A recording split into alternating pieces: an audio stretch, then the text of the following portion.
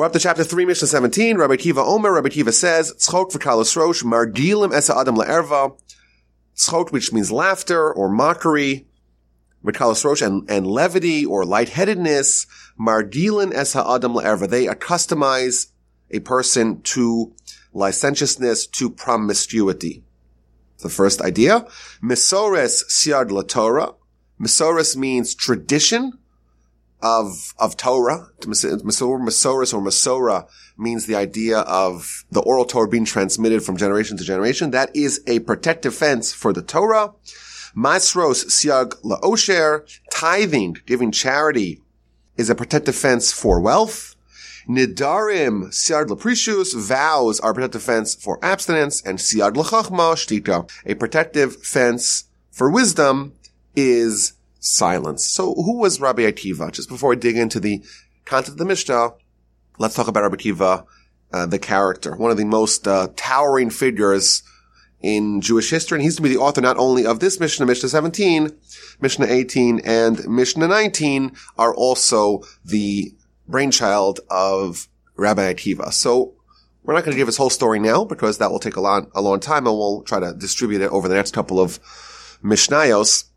But his basic backstory is that he was the son of converts, and he's always presented as the canonical example of Torah being a great equalizer, because even though he had no background, his family wasn't wealthy, his ancestors were essentially Gentiles, and he didn't have a strong Jewish background in learning, yet he became the primary sage of his era and someone who essentially saved the Jewish people in a very critical, crucial time of their history.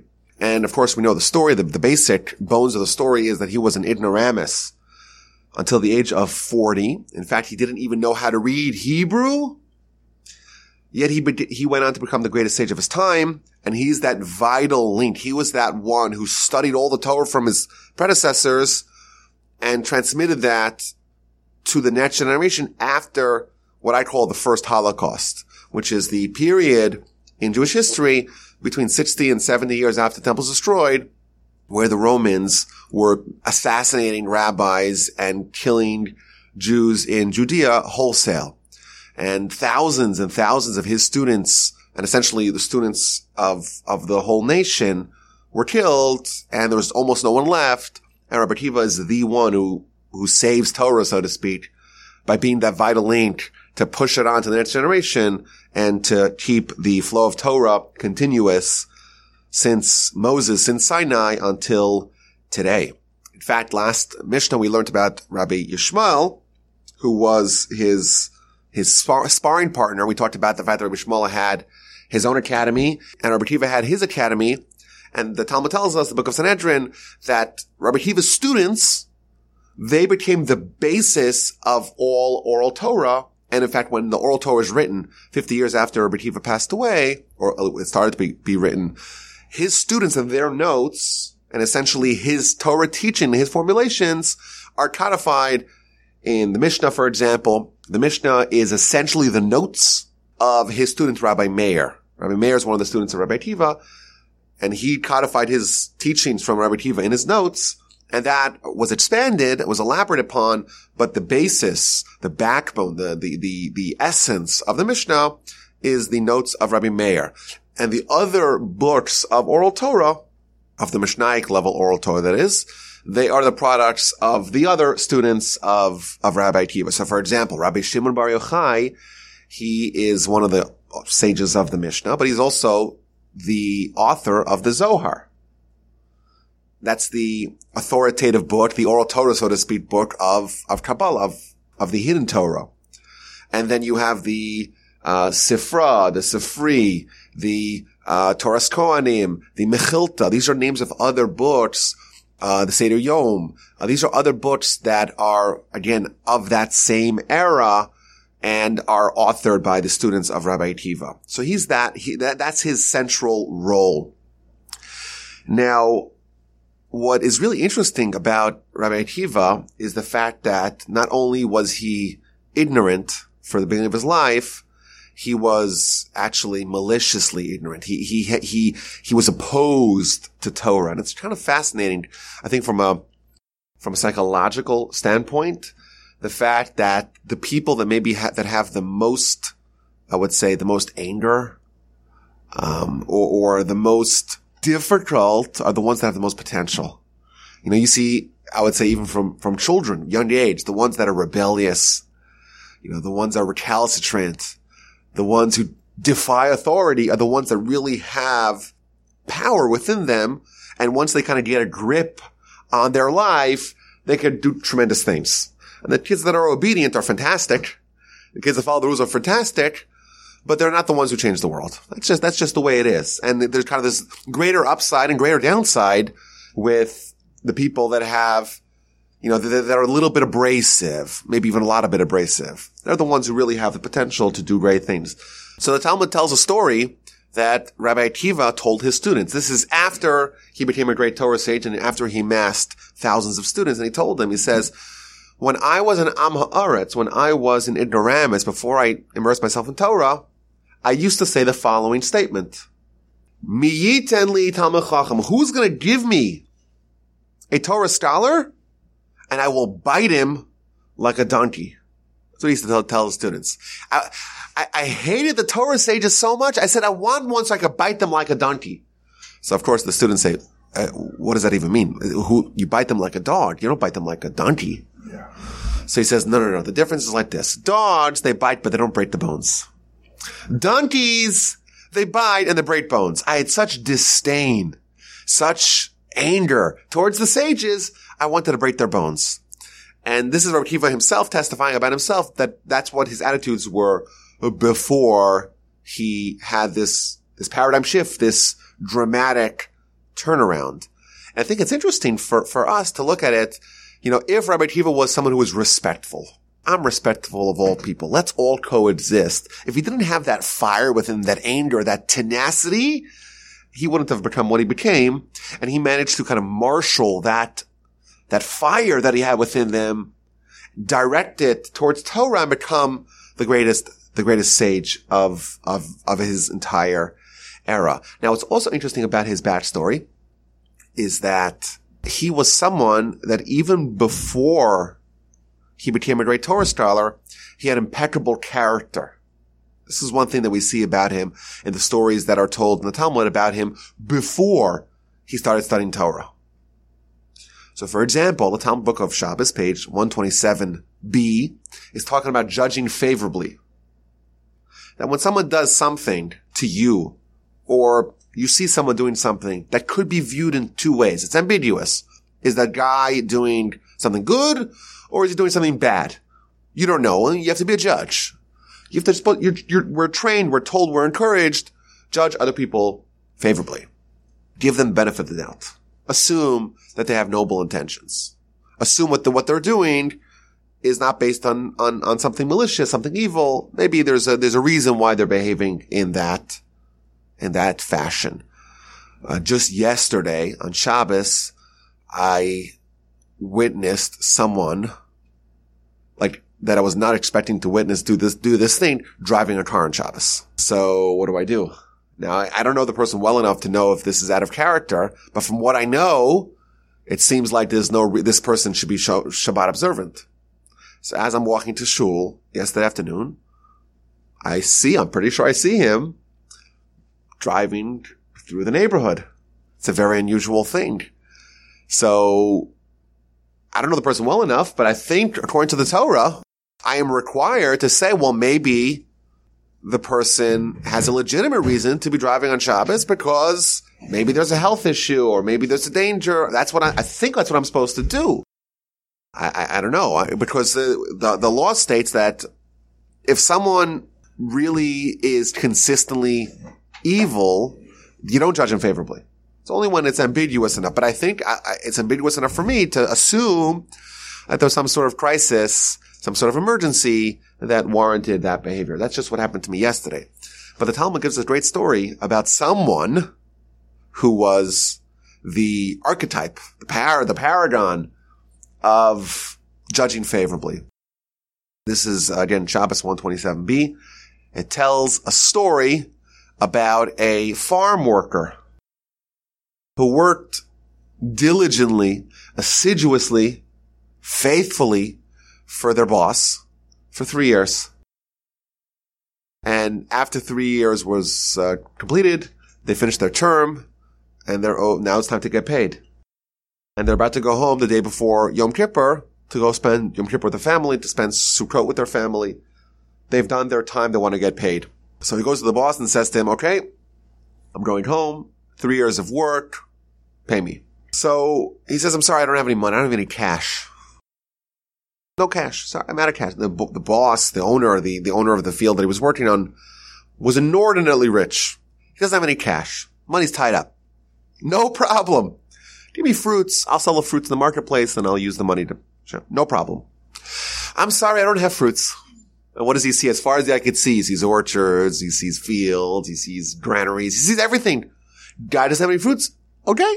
No problem. No problem. Give me real estate. Give me real property. I'll sell the property and I'll use that to pay for my work. No problem. I'm sorry. I don't have any property. And this man is the largest landowner in the whole region. Doesn't have any property. He says, okay, no problem. Give me some blankets, some sheets, some linen. I'll sell them. I'll use that to finance, to pay for my work. I'm sorry, I don't have that. What to do? The man who employed you claims to be bankrupt. What do you do? Okay, he turns around and in disappointment, he just heads home empty-handed. And he spends time with his family, and he's there for Yom Kippur, and he's there for Sukkot, and after Sukkot's over, who comes to visit him? His boss. And his boss has satchels full of cash to pay him. Not only that, he brings him 3 animals, 3 donkeys laden with all kinds of goodies. They make a huge party, a huge celebration, and they're reminiscing, and they're discussing, and they're talking, and they eat, they drink. He pays him. And then they have a discussion. They start to debrief each other. So the boss tells him, well, when I told you I don't have any cash, what did you suspect? What did you think I meant? So the worker responded, I thought perhaps you found a good deal. There was a business deal and you had to use all your cash right away because it was a good opportunity. It was a very, very cheap opportunity that you got and you wanted to jump on it. Okay. And when I told you I don't have any livestock, what did you expect? He said, well, I thought maybe you lent it out to other people. And when I said I don't have any property, what did you expect? Well, maybe you gave it to sharecroppers. And when I said I don't have any fruits, well, what did you expect? I said, well, maybe you didn't tithe them, so therefore they're locked up. And when I said I don't have any blankets and pillows and things like that, what did you expect? I said, well, maybe you decided to make a donation to the temple. And you decided, you know what, I'm giving all my possessions to the temple, to the coffers of the temple. So the boss responded, I swear to you that every single thing that you suspected was actually true. And the reason why I donated all my possessions to the temple is because my son, Hyrcanus, this is his name, my son, Hyrcanus, wasn't going in the proper ways of Torah. And I said, you know what, I'm going to dedicate a large gift to the coffers of the temple in the merit that he goes back on the right path. And then, as we know, when someone makes a vow, there's certain circumstances under which that vow can be undone. So I went to the rabbis and I undid the vow. And now I have the ability to pay you. That's the story. Now what's interesting about this story is that it's presented without context. We don't know who the people are. And the only hint we get is the son of the boss, whose name is Hyrcanus.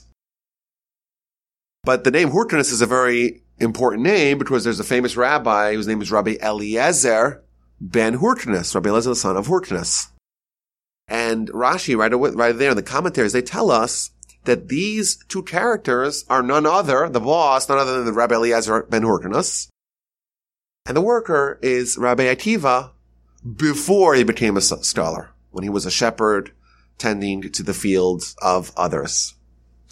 And this shows us that even before he became a great sage, he had a lot of the goods needed to become a great Jewish figure because his character was impeccable. His character was sterling. He was already judging people favorably in this over-the-top fashion. Now, how did he have his shift? Like, well, what happened? So we're told several stories in the Talmud and the Midrash, several intersecting stories. One story, maybe the most famous story about Rabbi Akiva, is that he was a shepherd. This, again, fits in nicely with the story in the Talmud. He was a shepherd working for one of the richest men in Jerusalem, maybe the richest man in Jerusalem. His name was Kalba Savua. And the story goes that Kalba Savua had a daughter who took a liking to Rabbi Akiva. Now, what does that mean? Was he tall and handsome? Maybe. But the Talmud tells us that this daughter, Rachel, daughter of the wealthiest man in Jerusalem, she recognized that this shepherd of her dad has tremendous potential. If he would dedicate his energy, his focus to Torah study, he'll become one of the greats. And she says to him, okay, I'll marry you, provided you pledge to go study Torah full time. And he says, okay, we have a deal. And her dad says, over my dead body, you have a deal. I'm not going to let you marry one. You're going to marry someone from a prestigious background, a great Torah scholar, not this ignorant shepherd. If you do it, we're done. If you decide to marry him, I'm going to disown you. That's one story that we're told in the Midrash. The second story we're told is that Rabbi Akiva was a shepherd, and he went to take the flock to give them water by the well. And he noticed something very unusual. By the well, there was a perfect cylindrical hole in the rock. And he was very perplexed by that. How does a perfect hole get bored through a rock? Rock's very hard. So he asked the people, what's going on? Like, it's such an unusual thing. And they said to him, well, look, you see, there's a small little drop of water that's hitting that rock. And over many centuries, the drip of that same water in that very same spot eventually weared away at the rock. And of course, every drop is insignificant, but the preponderance over many centuries, it eventually penetrated the rock. And the Midrash tells us that Rabbi Akiva says, oh, if water which is soft can penetrate the rock which is hard, then Torah, which is hard, can penetrate my heart, which is soft. And then he decided to dedicate himself to Torah study. So again, if we make a mashup of all these teachings in the Talmud and the Midrash, we find that Rabbi Akiva did have this transformation encouraged by his young wife and by his own decision, his own initiative to decide to dedicate himself towards this pursuit. And the description that we get is that he started with nothing. So he went, the way it's described in the Midrash, he went with his young son. He had a young son. It's not clear if this was a son from a previous marriage or this is a son from his new marriage. And they went to preschool together, essentially. And they had on the board, okay, this is an Aleph. It's the first letter of the Hebrew alphabet. This is an Aleph. Looks like this. And this is a Bet. And the Midrash describes. And he continued studying, unstudying, until he studied everything. And he was the kind of student that teachers hate, would never stop asking questions. But he kept on studying with such diligence and such fastidiousness, he became the greatest sage of his era. But eventually he was sent to the yeshiva, to the greatest academy, studied by the greatest teachers of his time. Rabbi Eliezer, the aforementioned Rabbi Eliezer, Rabbi Yehoshua were his two primary teachers. And one other famous story about it is that his wife tells him, okay, go study Torah for 12 years. I'll see you in 12 years. Their marriages, I assume, were structured differently than ours. Try to get people to go study for 12 hours. Good luck with that. But anyhow, he goes for 12 years. He comes back after 12 years, and he overhears a conversation that his wife is having with someone in his house. And the person's telling his wife, your husband is a good for nothing. He abandoned you. You should divorce him. What are you wasting your time with him? He left you for 12 years to go study Torah. Nothing will amount to him. And she says, well, if he was here, I'd tell him to go study for another 12 years. So Akiva hears this and he says, okay, she said it. She turns around and goes back and goes to study for another 12 years, comes back 12 years later. That's the story of the Talmud. It's a big debate. Did he go in, say hi, spend the night? And that's the discussion that we can have. But clearly he comes back after 24 years, and he's the greatest sage of his era, and he has 24,000 students, and the entire town, everyone comes up to meet the greatest sage of his time, including his father-in-law, Kalba Savua, comes to pay his respects. Now, Kalba Savua, he feels bad that he rejected his daughter, and he wants to undo the vow. And the vow that he disowned his daughter, he feels bad. He shouldn't have done it. He wants to make amends with his daughter. So he says, okay, I'll go to the great rabbi and ask him, is there grounds for annulling this vow? Of course, he has no idea that this is his same shepherd's son-in-law. So he goes to Rabbi Akiva and he asks him this question. He says, well, would you have made the vow against your new son-in-law if you knew that he would become a Torah scholar? You thought he was a good for nothing, but if he was really something, or there was something there, then would you have made that vow? He says, well, if he even studied one Mishnah, if he studied one law, I'd be okay with it. He says, okay, Shalom Aleichem, nice to meet you. I'm your son-in-law. And of course, the rest is history. He totally annulled his vow, and the relationship with his estranged daughter was reconstituted. But that's the basic backstory of Rabbi Akiva. Now, the Talmud, Book of Yevamos, tells us that his 24,000 students died in a plague in the month and a half, that is, between Pesach and Shavuot. The month that corresponds to the Sfirat HaOmer, to the counting of the Omer. Now, it's not clear from the Talmud what is the kind of political nature of the time. Now, we know from other sources that was the time in which Hadrian and the Romans were systematically trying to dismantle Judaism. And part of that was their campaign against the rabbis. So some have suggested that this plague that killed all the rabbis, all the young students of Rabbi Akiva, was actually the handiwork of the Romans. The simple reading of the Talmud is they died from a supernatural plague. That the Almighty says these people are not worthy. They are not treating each other with proper respect, with proper honor, and therefore they died from a supernatural disease caused by their lack of respect for each other, lack of mutual respect. With his 24,000 students decimated and the ranks of the rabbis depleted, the Talmud tells us that Rabbi Akiva says, okay, I'm going to find new students. Start from scratch. And he heads south. Apparently he was there in the north, and then he heads south. And he finds 5 students, and they start rebuilding. And one of the reasons why the period of the Omer is a mourning period is because these 24,000 students died in this period, and therefore a tremendous amount of Torah scholars perished in this time, and therefore we mourn and we act as people who are grieving by not shaving, by not getting haircuts. We don't do weddings. We don't listen to music during the 33 days until Lag BaOmer. Now, why is Lag BaOmer significant? There's a few reasons. One is that the students apparently stopped dying on that day, and that was the day that the rebuilding began. In addition, it is a day that marks the passing of one of those students, one of those 5 students, and that's the great Rabbi Shimon Bar Yochai. So those 5 students that essentially are the building blocks of the next generation of Torah,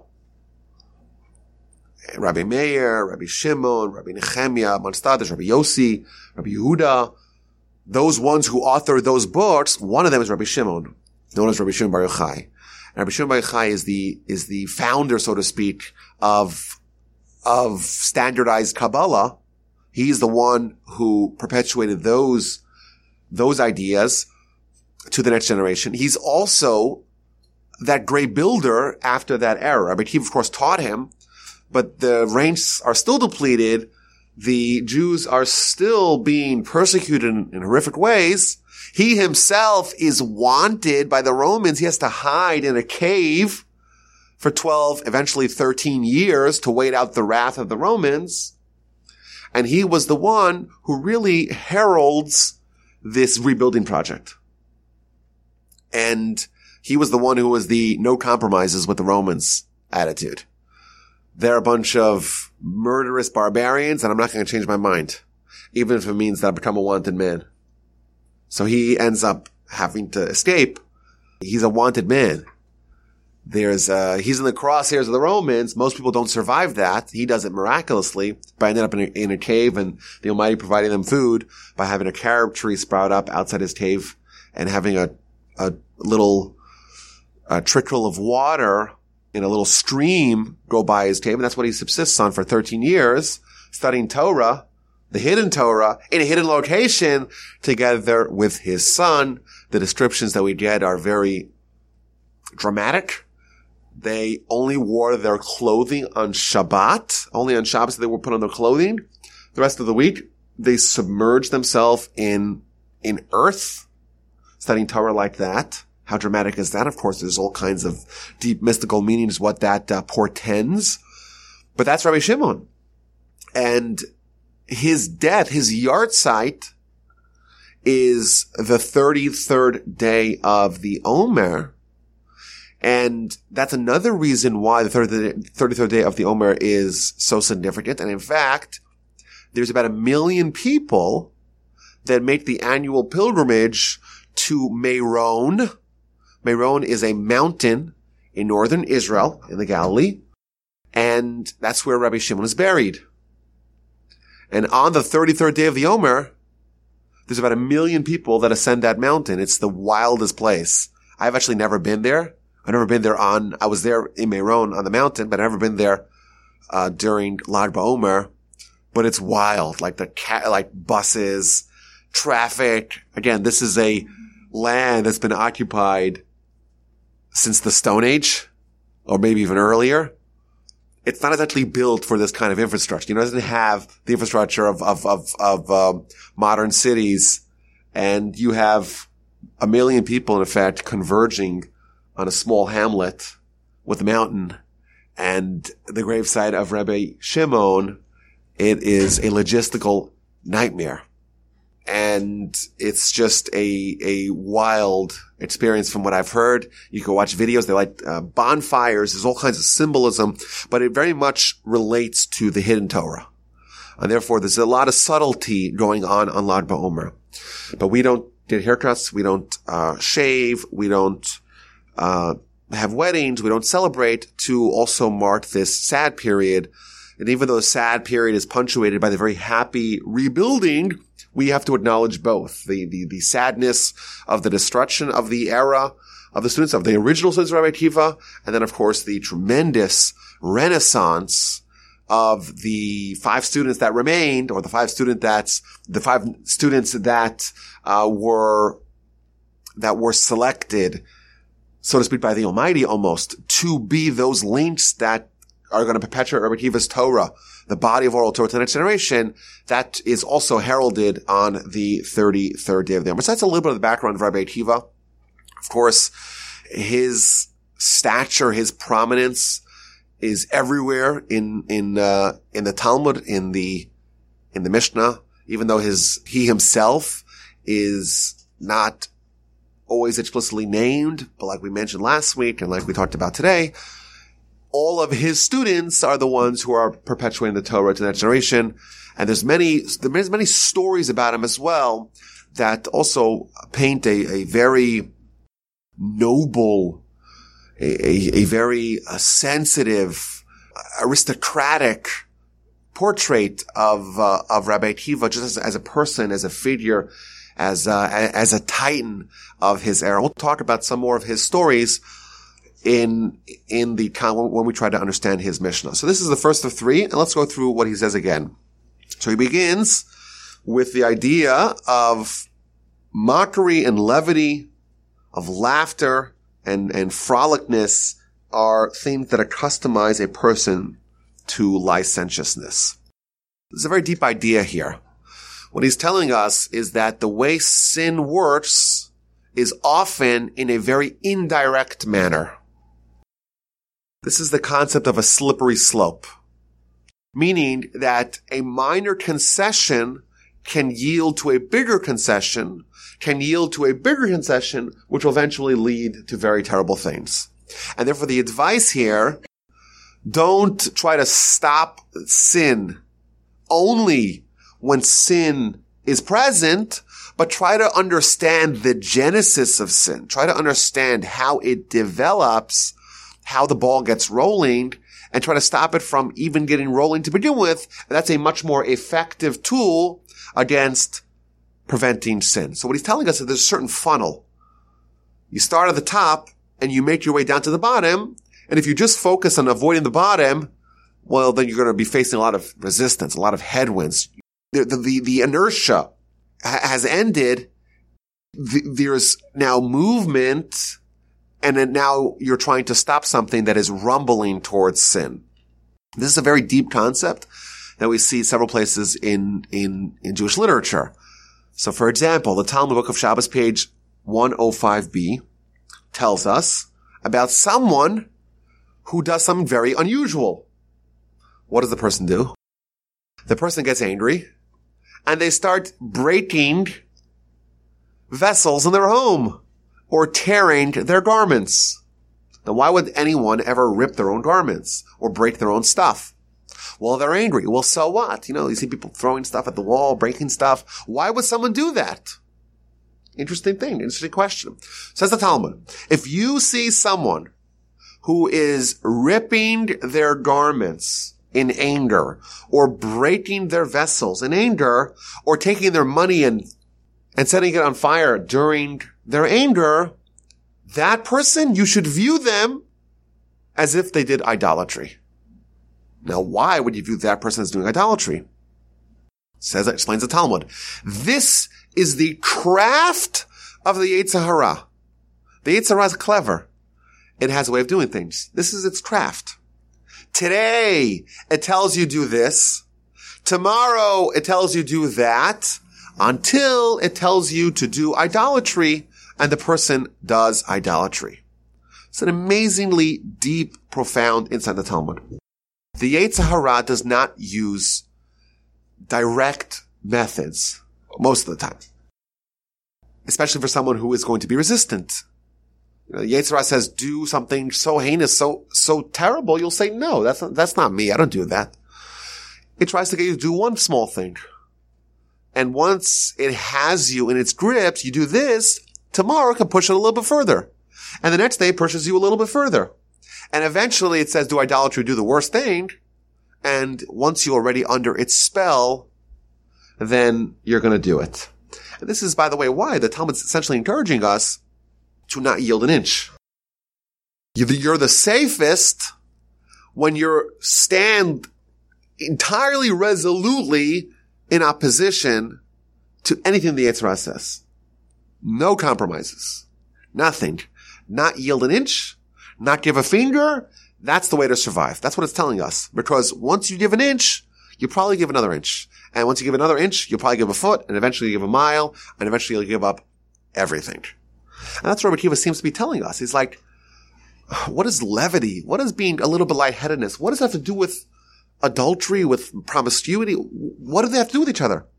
Rabbi Kiva is telling us a very deep point. He says every sin has its beginning, which could be very innocuous when viewed in isolation. But when viewed in the big picture, how did something get off the rails so fast? What's the very first step that allowed that? A certain lowering of your guard. That's what's going to lead to it. So, for example, that's one source that we see in Shabbos 105b. In addition, the Midrash tells us, this is based upon the verse in Numbers. The verse in Numbers is talking about the one that we say during the Shema. You should see the tzitzis, you see the fringes, and you remember all the mitzvahs of God, and you do them, and you will not deviate after your hearts and after your eyes that lead you astray. That's what the verse tells us. Our sages tell us, what does that mean? The eyes and your heart lead us astray. What that means is that the eyes and the heart are the facilitators of sin. The eye sees, the heart desires, and the body sins. Again, we're being shown a progression here. It doesn't just happen instantly. Okay, Yetzer Hara says sin. Sure, where do I sign? No. He gets a beachhead. You see something. It takes on a life of its own. It starts to quiver within you. And that eventually, over time, your heart desires.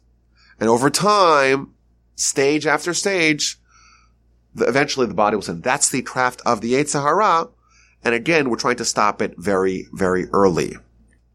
Similarly, what he's telling us over here, Rabbi Akiva, is that levity and lightheadedness, those are the first steps of promiscuity.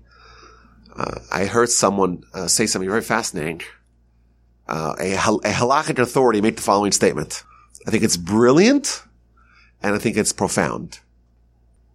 What are the proper guidelines between coworkers of the opposite sex?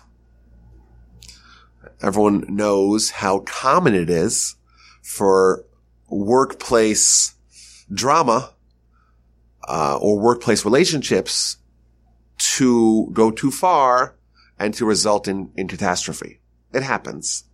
So what's the proper guidelines between individuals who work together, who are involved in common pursuits, but are not married to each other and are married to other people?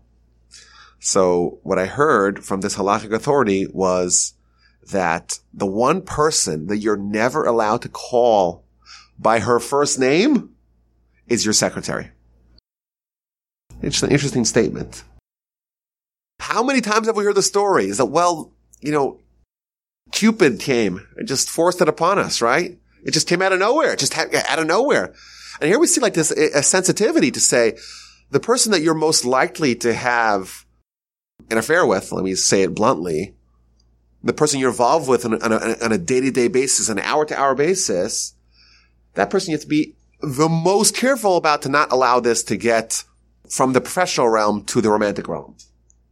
And therefore, an amazing idea that this person you never call by their first name. You call her, I don't know, Mrs. whatever, Smith, right? If you have a secretary, you have to know this could eventually, God forbid, and it's happened a billion times, it could eventually spiral out of control and ruin everyone's life.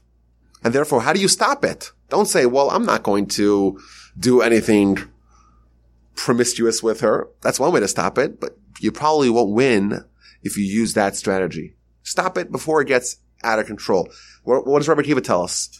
Laughter and lightheadedness, being frolicky, being friendly, just being playful in a relationship or in a relationship that cannot progress, you already lost the battle, because that's going to segue towards sin. This is an encouragement here to keep a very strong barrier between us and the people that we work with and the people that we're involved with, to make sure that there's a certain recognition of barriers that are fixed and that are not going to be moved, they're not going to be neglected, they're not going to be abandoned, and that's the way to prevent anything from getting out of control.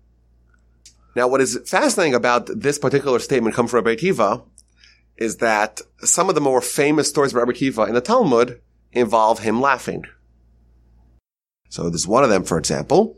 It tells that Rabbi Akiva, together with two of the preeminent sages of his era, Rabbi Yehoshua and Rabbi Elazar ben Azariah, who, by the way, is going to be the author of the Mishnah number 21 in our chapter, they were walking in Judea after the temple was destroyed.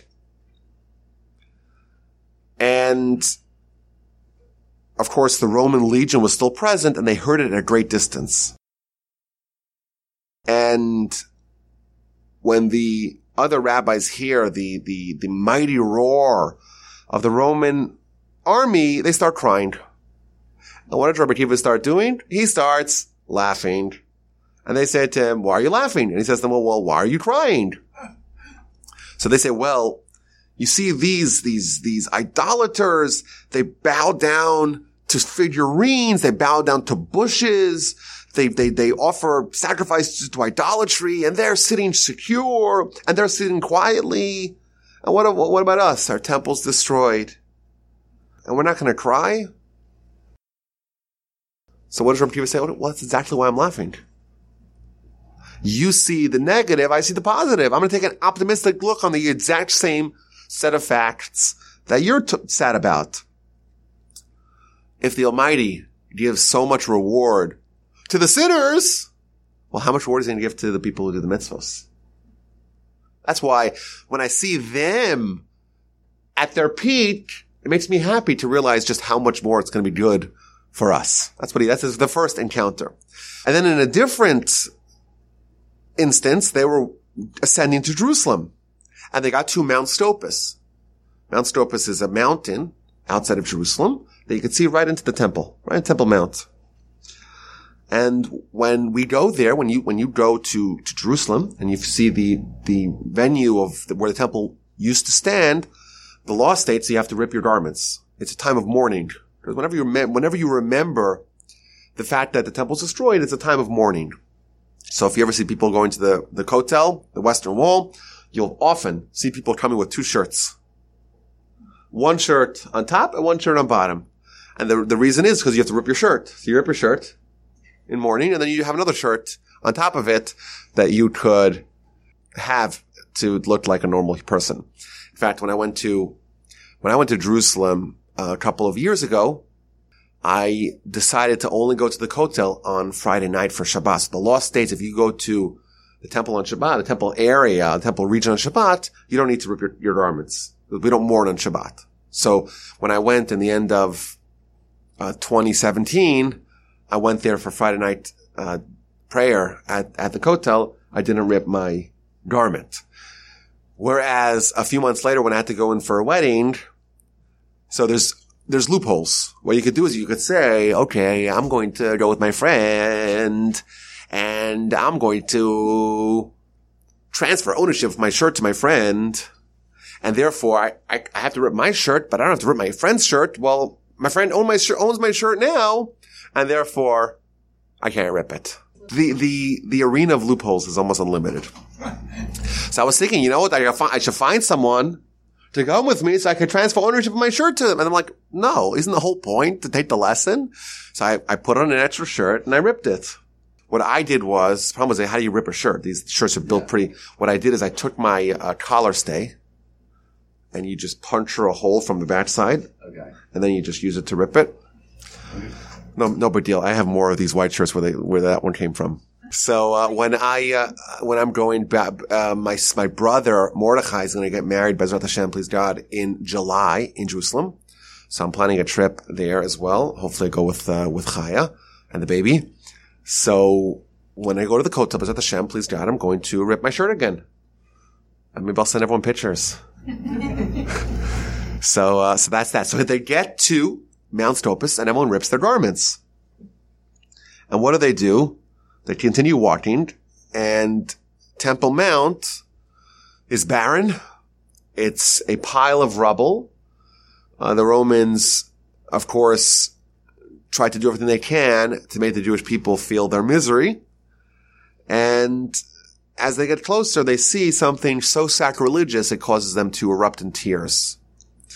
They see in the exact location where the Holy of Holies was, the epicenter of holiness in the world, the holiest place in the world, they see a fox strutting out of that location.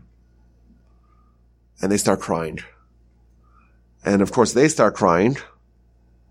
And what does Rabbi Akiva do? He starts laughing. And they say to him, why are you laughing? He says, well, why are you crying? So they say to him, this is the place that the Torah tells us that if a non-Kohen Gadol enters, they die. So even a regular Kohen, the holiest person in the world who's not a Kohen Gadol walks in there, they're dead. And now there's rodents, there's animals running through. How can we not cry? So Rabbi Akiva responds with a very intricate answer, but the bottom line is that he proves from Scripture, and in a way, if you just the only piece of Talmud that you saw is this one, you'd be like, my goodness, these people are brilliant. He takes one verse here, and he takes a second verse there, and he takes a third verse there, and he makes this entire soup of questions and eventually comes up with a proof. Like, why is this prophet over here, and why is that prophet over there, and why they mixed together? So he brings one quote from this prophet and one quote from that prophet. A very intricate proof, but essentially he says, the Torah promises two things. It promises the temple will be destroyed, but it also promises the temple will be rebuilt. And now that I know that the first half of the prophecy came true, I can be assured that the second half of the prophecy will come true as well. And that's why I'm happy. That's why I'm optimistic. And I know what his comrades told him in a famous response. They said to him, Akiva nechamtanu, Rabbi Akiva, you have consoled us.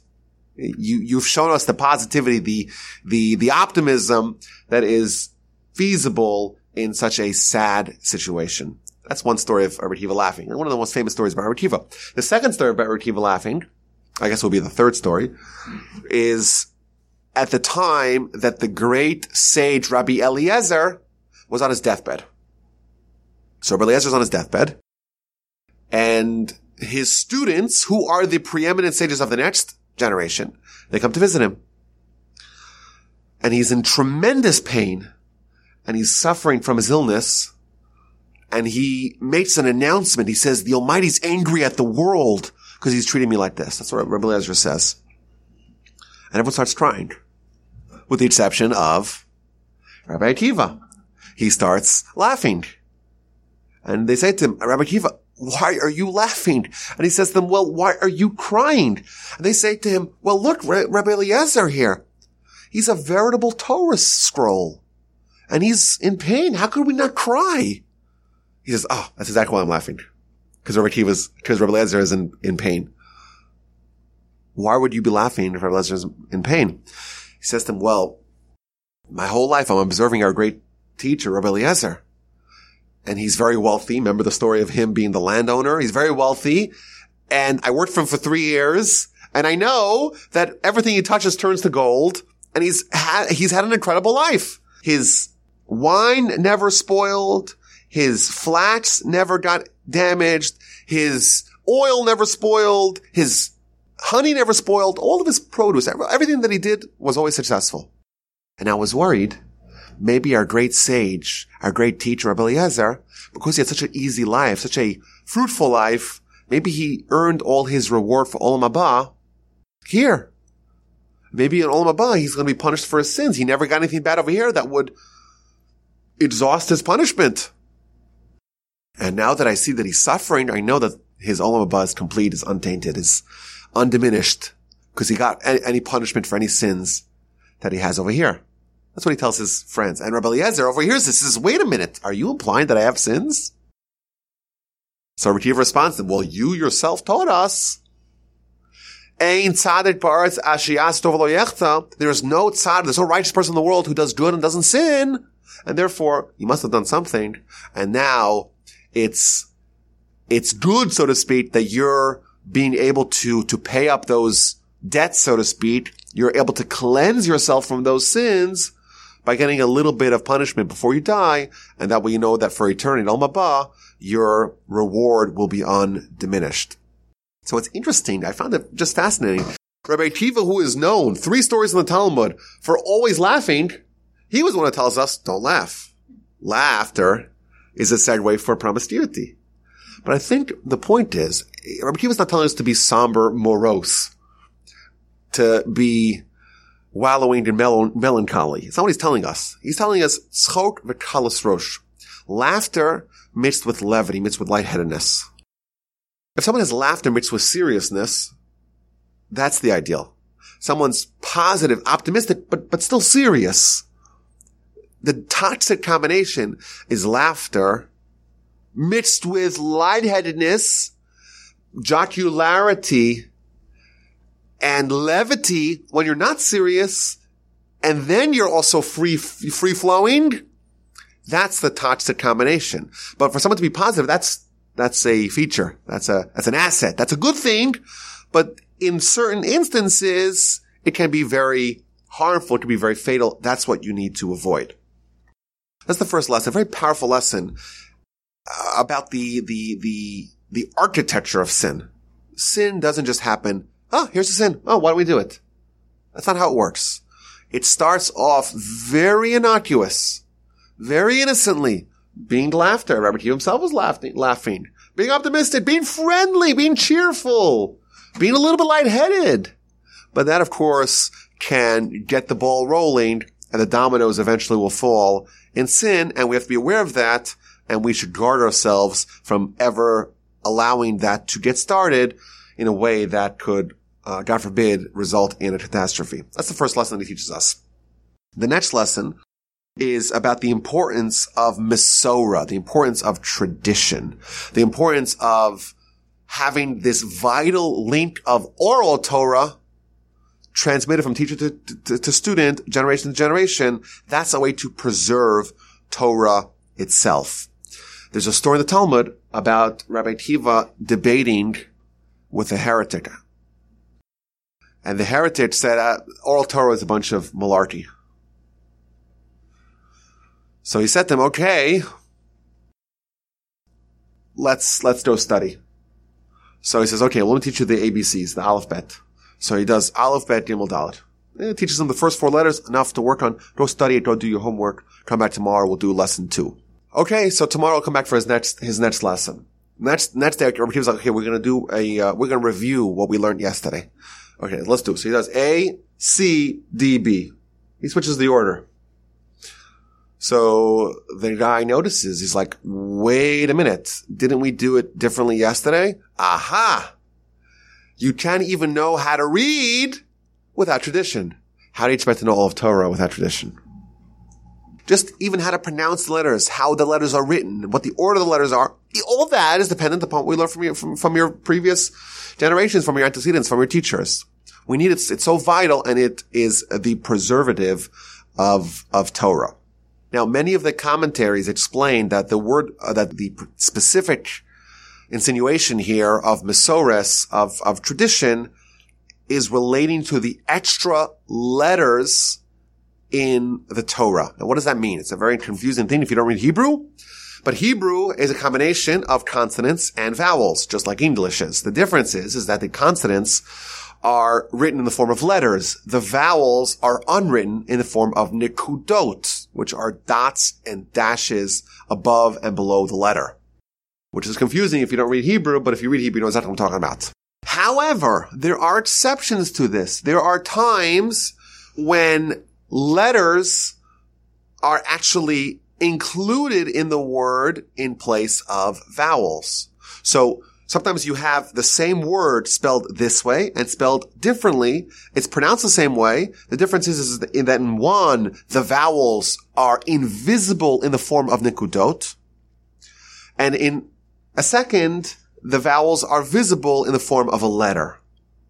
So, again, very advanced. But when you read the Torah, sometimes there's nuance thrown in by, hey, a letter is added, a letter is subtracted, i.e., the vowel is written, the vowel is not written, to teach another lesson.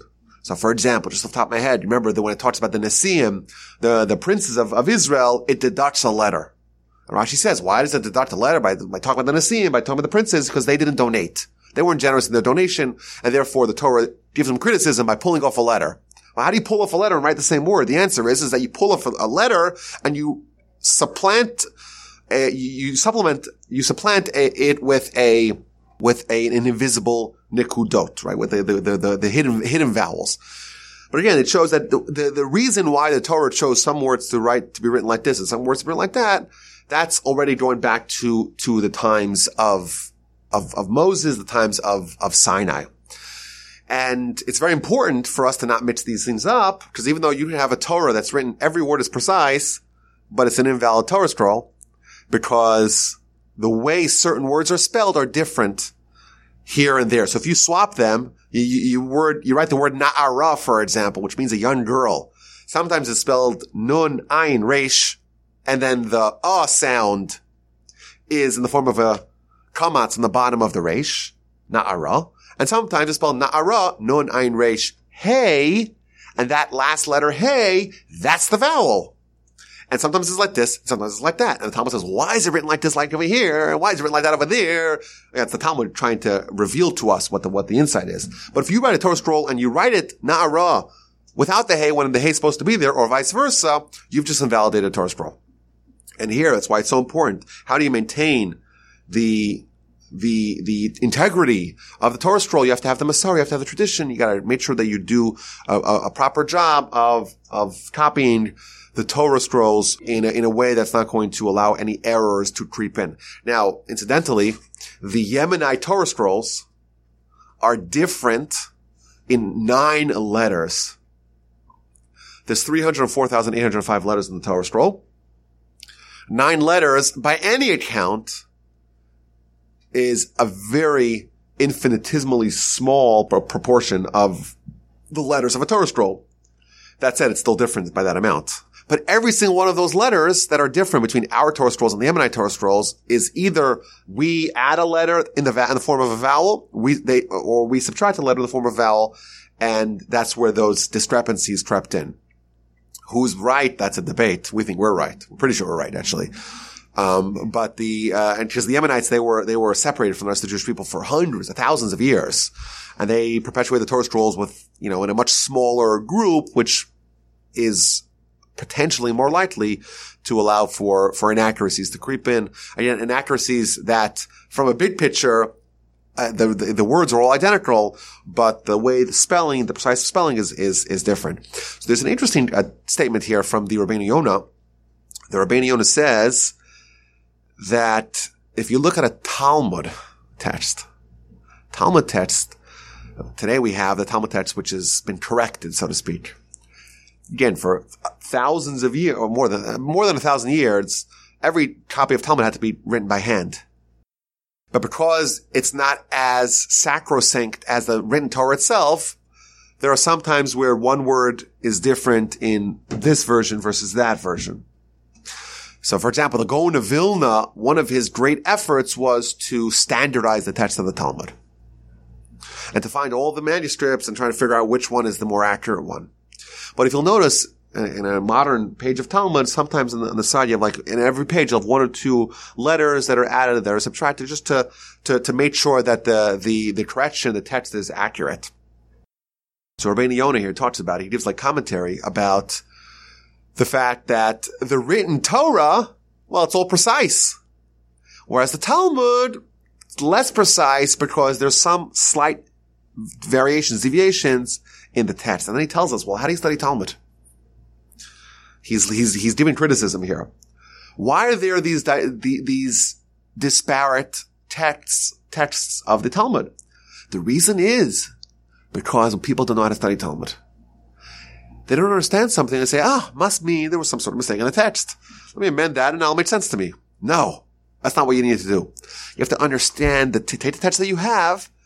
That's the correct text, most likely. And try to understand it, break your head, because it's written in a very dense way and in a very succinct way.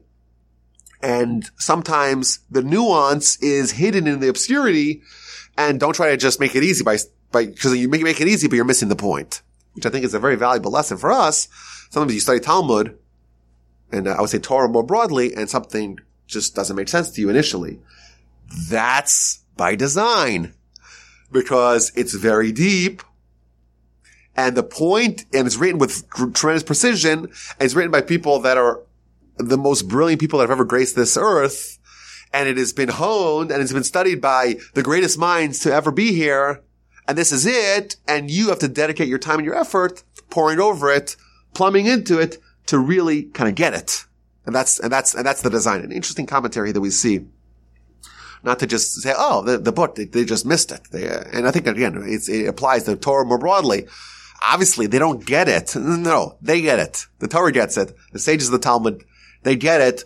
You have to figure out what the message is, and the onus is on you. They did a lot more work here than you did. Don't just say, this Talmud is not right. Let me just switch move on.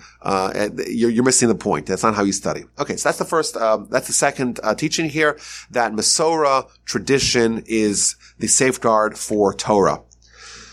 What is the safeguard for wealth? There's two portions about becoming wealthy. There's becoming wealthy and there's staying wealthy. How do you make sure that you stay wealthy? He tells us this is the solution to stay wealthy. It's to give charity to tithe. And of course, all of the commentaries quote the Talmud in the book of Tainus, the book of Ta'anit, page 9a, where the following exchange happened. A great sage, Rabbi Yochanan, met a young boy. And what do they talk about? So today, when you meet someone that you don't know, you always talk about the weather. In Judaism, and certainly in Jewish tradition and Jewish culture, the pastime is Torah. So there's many times in the Talmud it records a rabbi meeting a young student, and they say, "Okay, well, what are you studying?" And this still happens today. What are you studying? Let's talk about that. That's the Jewish pastime. That's what we talk about when there's nothing else to talk about. So he meets this young boy, and he says, "Well, what are you studying?" "Well, I'm studying a verse." What does the verse say? Aser to aser. Even if you don't know anything about Hebrew, you could hear that sounds repetitive, right? Aser to aser. So what does this mean? Says the young man. I'll tell you what it means. Aser, give 10% of your money to charity. Bishvil shetitasher, so you become wealthy. And the rabbi's like, wait a minute. Are you saying we're doing a mitzvah to become wealthy? Aren't we not supposed to do that? We're supposed to do the mitzvahs because the Imai says do it? What are you telling me this? We're not allowed to test God. He says, no. This, and he brings a proof from the verse, this is the one exception where you're allowed to test God. Give 10% of your money to charity. He'll make you wealthy. Test him. You can't test him elsewhere. Here you could test him. You can't say, oh, I'm going to desecrate Shabbos. And if the Almighty has power, let him come and stop me. That we don't do. Here, this is the exception. Give charity, 10% of your money to charity. Test him. See if he's good for his money. He's promising, give charity, you'll become wealthy. Test him. That's the conclusion of the Talmud. So all the commentaries say, we see here there's a connection between wealth, becoming wealthy, and staying wealthy that is found in tithing and of course in charity. And there's a very long essay here by Rabbeinu Yonah where he talks all about this, and he says, this is what makes you rich. Trust God. You won't regret it. Don't think that, I give a huge amount of money. It's only 9%.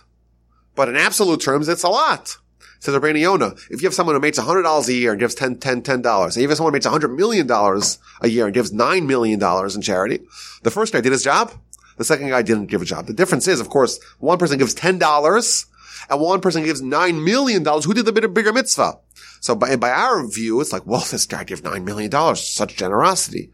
But he tells us the Torah's view is not like that. This person did his mitzvah. This person does not do his mitzvah. Absolute numbers notwithstanding. There was an amazing exchange between Rabbi Aaron Leib Steinman, who just passed away a couple of years ago at the age of, I think it was last year, at the age of 103. And he was the recognized head of the yeshiva community in Israel. I was actually in his house. I was in his house once. An amazing figure. Someone who was 100 years old, 102 years old, mind as sharp as a tack, and being worried about the entire world, making sure everyone's taken care of. Amazing thing. And his house was the most sparsely furnished house I've ever been. It was painted once, I think in 1940. He was someone who lived with tremendous abstinence, with tremendous, removing himself from any sort of physical environment. He didn't even have he never lay down. He would sit all the time. You see pictures of him. He looks very gaunt, but just someone who was very happy. Anyone he met, it's just an amazing thing. I remember his bathroom. I walked in there. It's hard to get an audience, but I got an audience there. I never seen anything like it.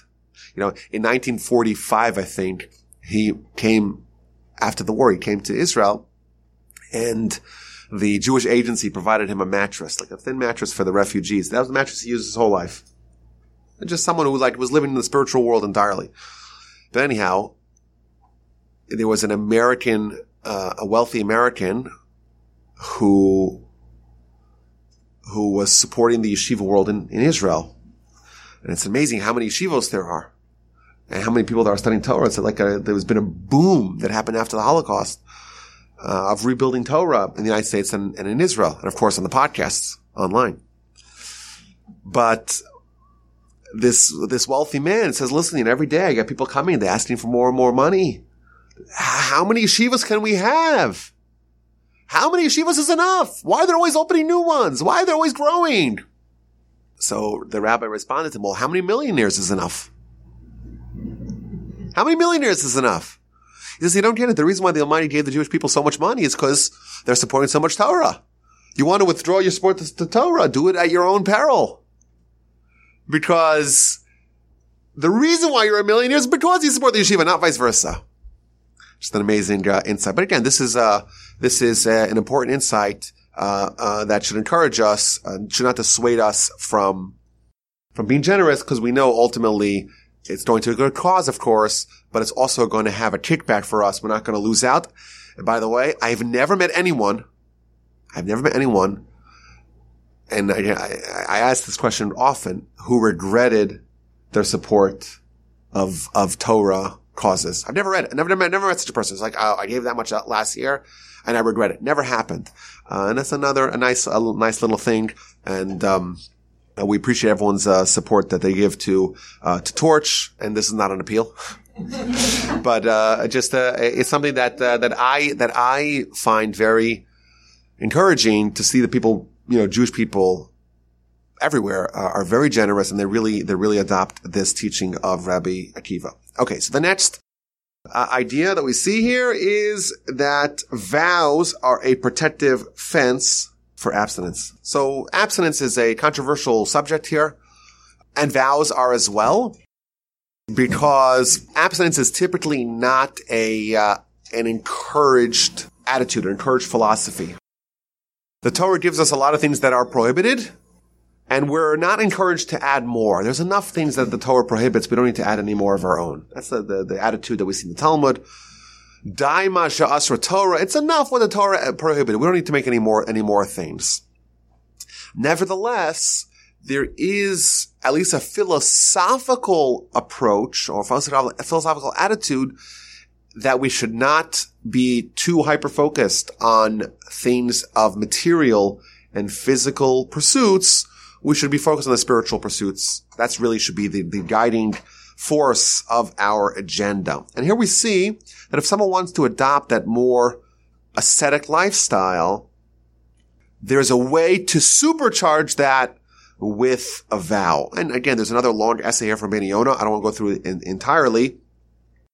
But he says ideally vows should be avoided, because a vow is something that you don't need to do. You shouldn't do it if you could avoid it.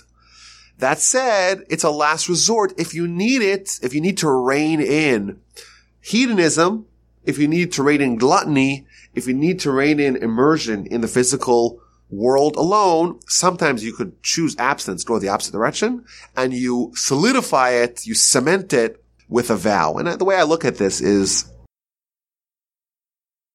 it's like creating skin in the game. When you have a vow, you're creating a new Torah law that hitherto did not exist. If you say a vow, I make a vow to not eat lunch before 4:00. You're trying to get control of your eating, right? You're eating too much, right? And you eat a huge lunch and then you have to fall asleep in the afternoon. So, and you feel like it's really hindering your life. And the whole morning you think about lunch, the whole afternoon you're trying to recover from it. So what do? You try to stop it. You can't. You try to choose abstinence. I'm just going to skip lunch entirely. Doesn't work. Your willpower is not enough. Maybe under such circumstances, if it's so important, you take your willpower and you amplify it by a vow. People are very hesitant of transgressing vows. It's one of the most severe things.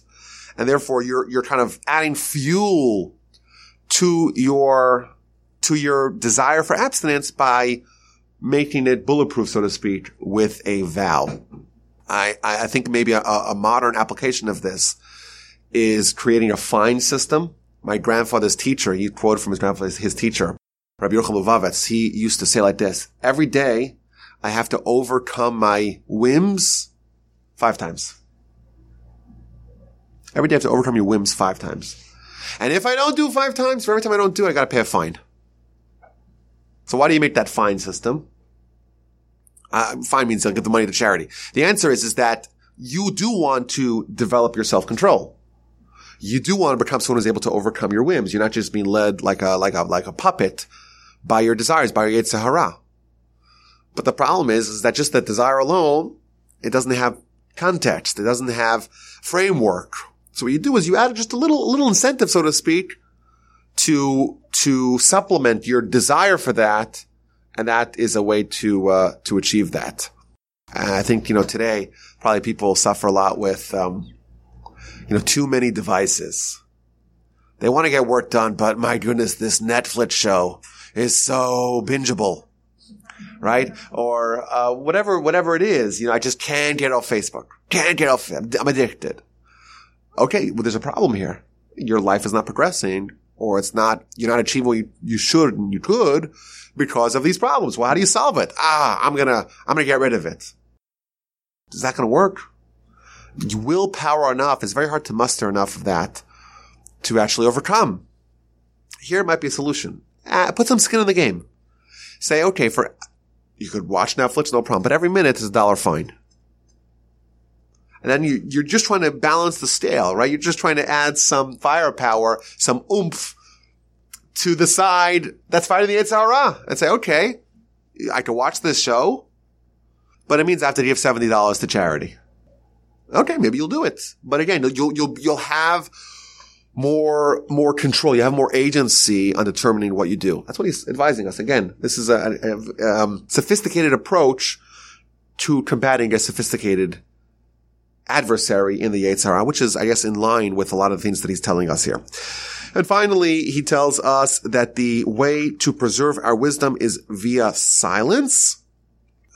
We've all been there where people don't stop for a second to absorb, to listen, to understand where the other side's coming from.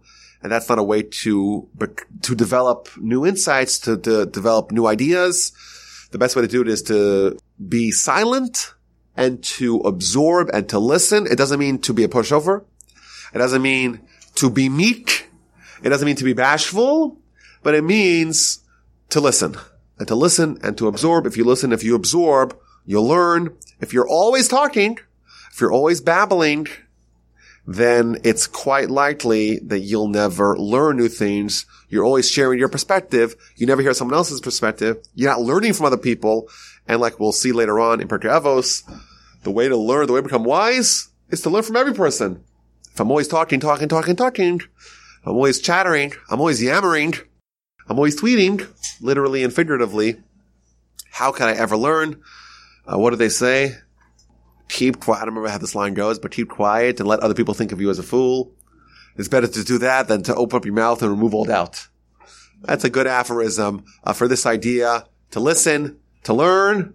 If you learn, you will become wiser. That's tried and true. If you just talk, you probably won't learn that much.